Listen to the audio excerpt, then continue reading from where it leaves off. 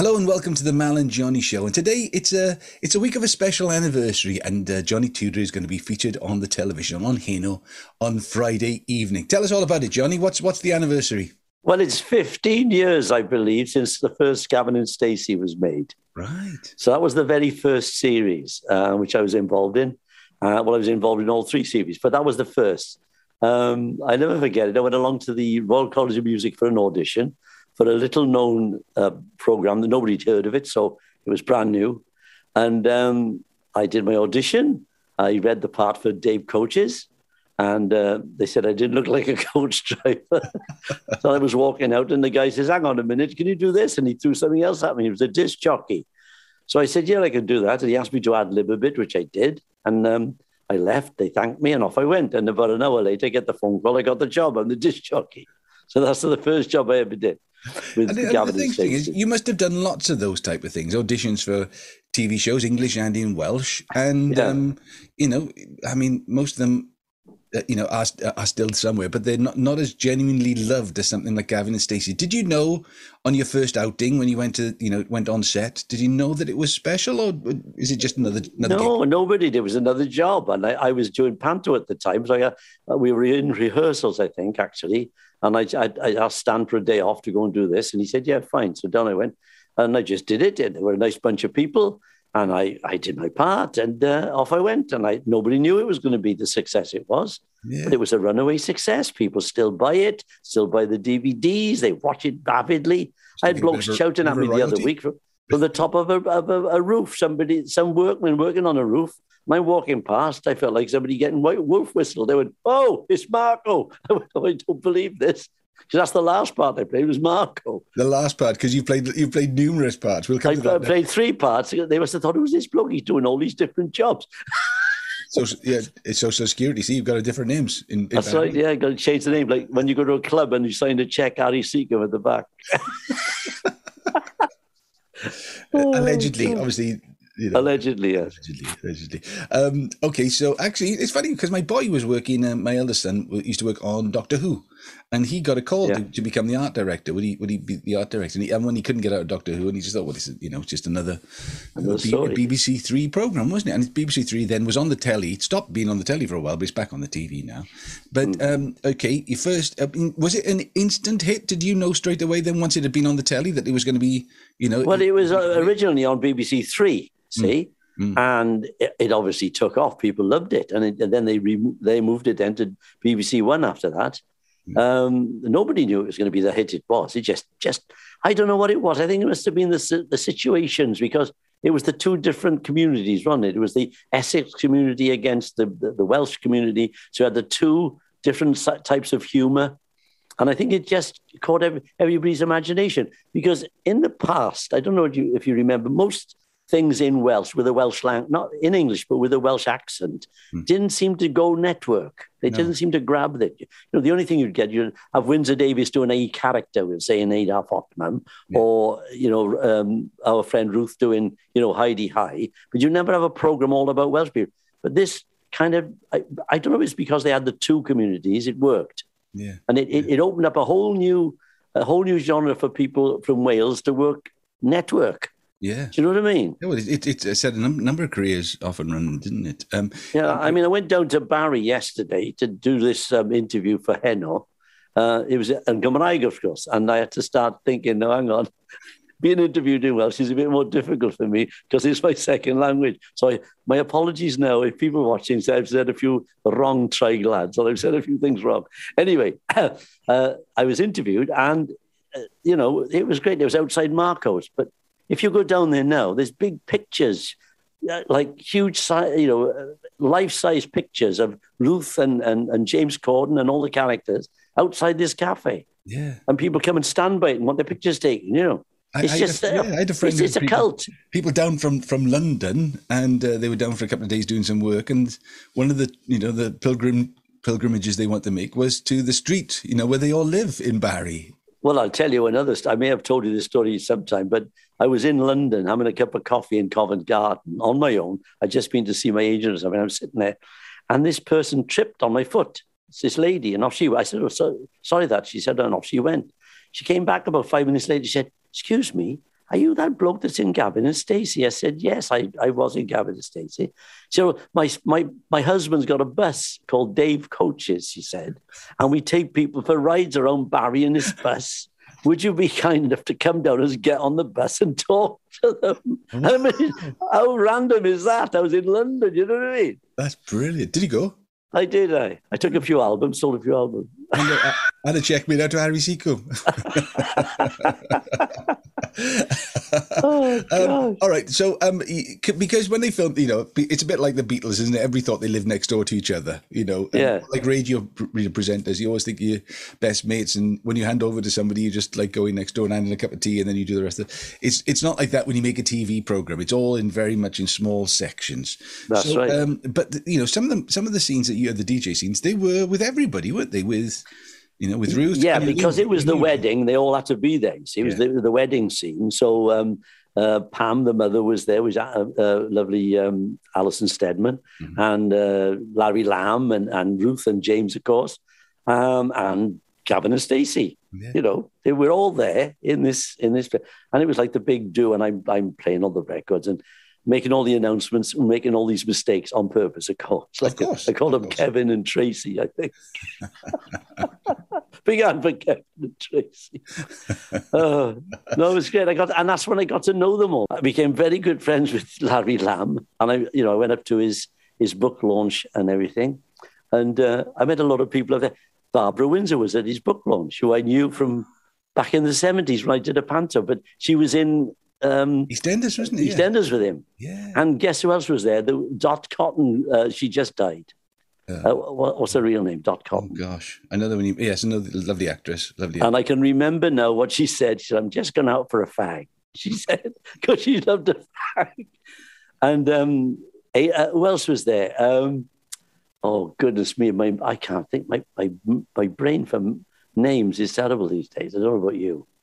I can't remember who's. It reminds me of that joke. The joke about the guy that comes back from his holidays and he's lovely and sunburnt. And he goes into the pub and the guy says, "Where have you been?" He said, "I've been to Greece, lovely little island." He said, "It was wonderful."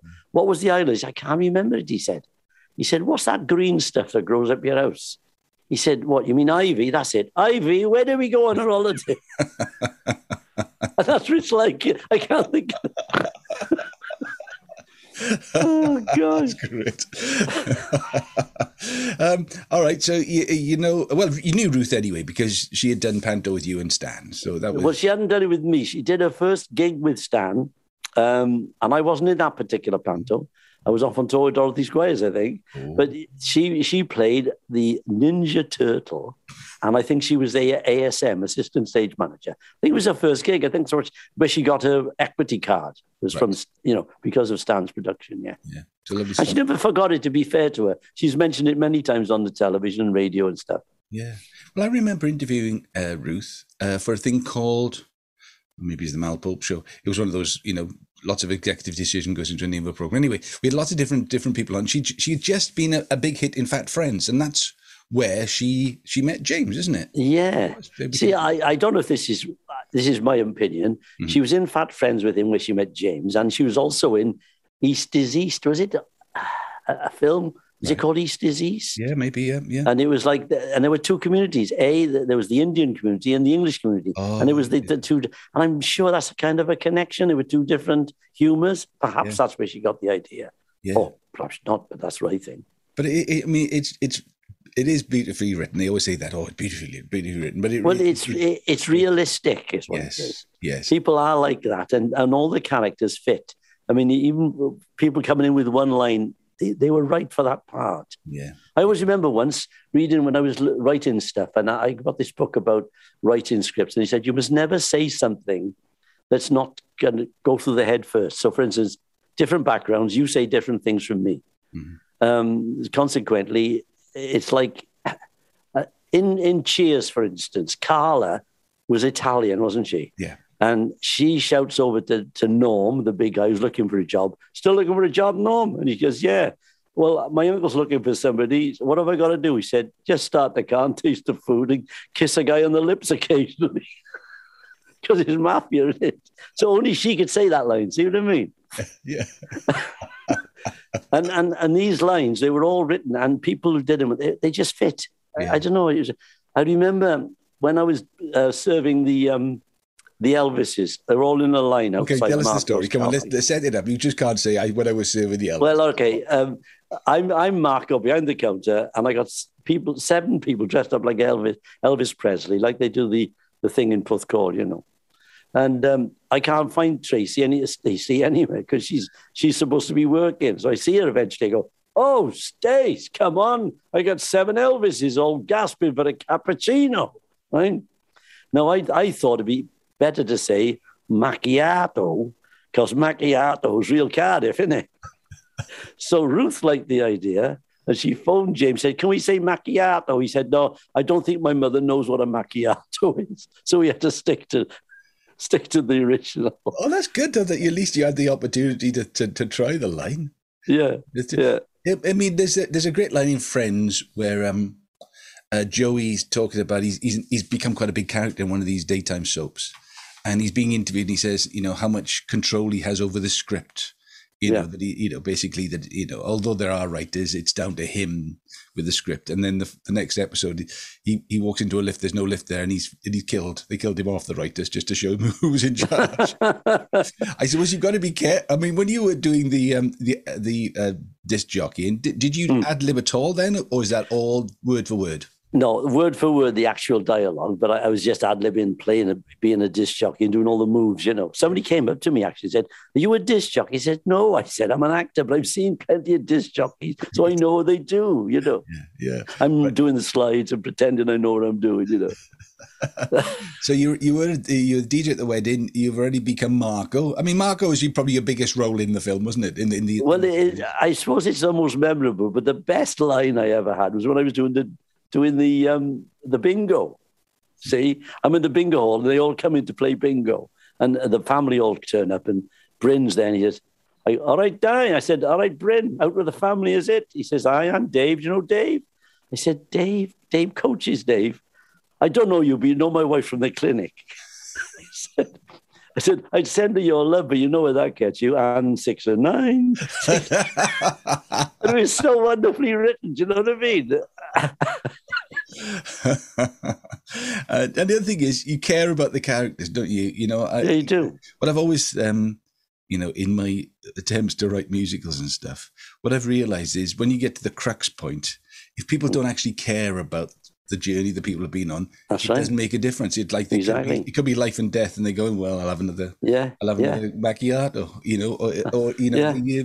it's got to mean something. And you get to love them, didn't you? You got to love Smithy, and you got to love Nessa, and all that's right. And I tell you what, when they did, was it the final? I think it was the Christmas special, which I wasn't in, but their final scene was so poignant because she actually loves him. You see, and this all through the series. Yeah. But it's never said. Yeah. And at the very end, she gets down on her knees and says, "Will you marry me?" And he just looks at her. So I thought it was a fantastic ending to that episode because it gives them a chance. If they ever wanted to do it again, they can come back. You know what I mean? Well, he's leaving the Late Show, isn't he? He's leaving the Late Show on. Yeah, he's coming back in a year's time. Yeah, he's probably looking to the future, thinking he's probably loaded. He won't need any money. He's just coming. He wants to do some British work. Yeah. And again, a couple of things. Then the running gags, Bryn and the nephew. Yeah, we never knew what happened on the holiday, do we? Well, not really. We think they're gay, but we're not sure. Oh no, I don't know. It's something happened. Because that line when I say 6 and 9, 6, they all look at Bryn. Nessa had met everybody. She knew. Oh yeah, she's been in bed with everybody. She's all big stars. Yeah, when I was with so and so. Yeah. They're great characters, all of them. And Maggie John's character, I loved Maggie. Margaret John. She played the old lady next door, and she used to do stuff like horrendous stuff, but with a straight face. She was wonderful. But I worked with Margaret on what was the other one? High Hopes. Did you ever see that series? Yes. And she was the same kind of character they see. This a bit of a rebel old lady to come up with these ridiculous lines, She'd been in school with my mum. She was in school with my mum. What did she say? I gave up stripping This is in the other scene. He gave up swimming on account of my athlete's foot, standing on all those beer crates in the pub. That was a brilliant series, you know. Yeah. And it never went network. Again, you see, it could have. It was a fantastic series. That's weird, isn't it? How, similar sort of comedy, but it didn't have the outside elements. It was maybe people outside just couldn't get it. They just couldn't. I bet you if they played it now, they would. I bet you, if they did it now, because they stuck it out on iPlayer, I think, all the different episodes. But, and they were all good characters in that, see? Yeah. But see, I remember, I don't know about you, you were saying about writing musicals and stuff and knowing, caring about the characters. But you've got to make it, what this guy taught me was put it through the character's head before it comes out of his mouth. In other words, only he could say that line. If you can switch a line and say, you take that, it's not a good line. Yeah. Do you know what I mean? Yeah. It's like Carla could only say that because she was Italian. But anybody else saying it wouldn't make sense. And one last thing, I'm sure you've been asked lots of questions. So were people around you watching when you were filming? Yeah, they were all stood around. Yeah, they were all stood around because it was a cafe, of course. Yeah. Lots of people there anyway. Did you get nervous? I was just wondering if you've got a load of people watching you do something in public. I mean, obviously you're a trained actor, you dance and everything, but you've got lights, you've got cameras, right? Everybody's ready, right? Johnny Tudor. Yeah, well, you don't get nervous because your mind's on what you're going to do, really. It's a bit different to performing, as you know, on a stage and performing to people in front of you. Yeah. So you've got to connect with those people. Yeah. So you haven't got to connect with them. You've got to connect with the character you're talking to. Yeah. Because you must never clock the camera, must you? No. You must look at the camera. And I think Stacey was quite a way away from me. And I had to listen intently for their line to come in with my line. Oh, Stace, Yeah. So no, the people just wandering around looking at it. Yeah. It was just one of those things. But you've done outside filming before, and it's different. It is different, and you can sort of, I sort of feel, you can almost feel like they're laser eyes on you, waiting for you to make a little mistake, and then everybody laughs. And it's like, oh, there we go. And it's like, well, I've done a couple of sitcoms in studios where you got a studio audience, and that's good because you can time the laughs. Of course. Because the laughs come and you time it and you come in.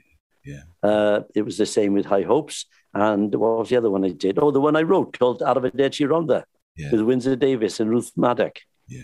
Well, I played, you probably never saw that. We only did a pilot, but it was very, very good. Yeah. But they didn't take it any further, unfortunately. But we had a live audience. Rod Gilbert was the warm-up man. And whatever happened to him, eh? I don't know what happened to him. All right, brilliant stuff. So it's the 15th anniversary. 15th anniversary of Gavin and Stacey. And you feature on Heno this Friday. And it'll run forever. I hope, because I'm still getting royalties. All right, Johnny Tudor. Have you been in the water this week? Have you? I went for a swim, boy. I went down to Cold Nap. It was a lovely day. Yeah. And the beach was beautiful, and I thought, I'm going to do this. I've been watching that Wim Hof fella. Oh, yeah. But he's sticking people in ice buckets and that. If they can do it, I can do it. Yeah. So I went in, and I was up to my knees, and the bones started to feel they were going to melt with the cold. You're gonna die. So I came out and I went back and no, I'm going to do this. And I did, just dived in. I dived straight out again. But I did do it. Well done. So I've broken my duck. Now I can do it. You're looking good on it, man. You're looking good on it. Okay. Yeah. Well, it's been lovely talking about Gavin and Stacey with Marco, the DJ, and what was the third part? Marco, the bingo caller. Bingo caller. Yeah. Amongst other things. So it's goodbye from Marco, the bingo caller, and the DJ, and it's goodbye from you. We'll see you soon. Bye.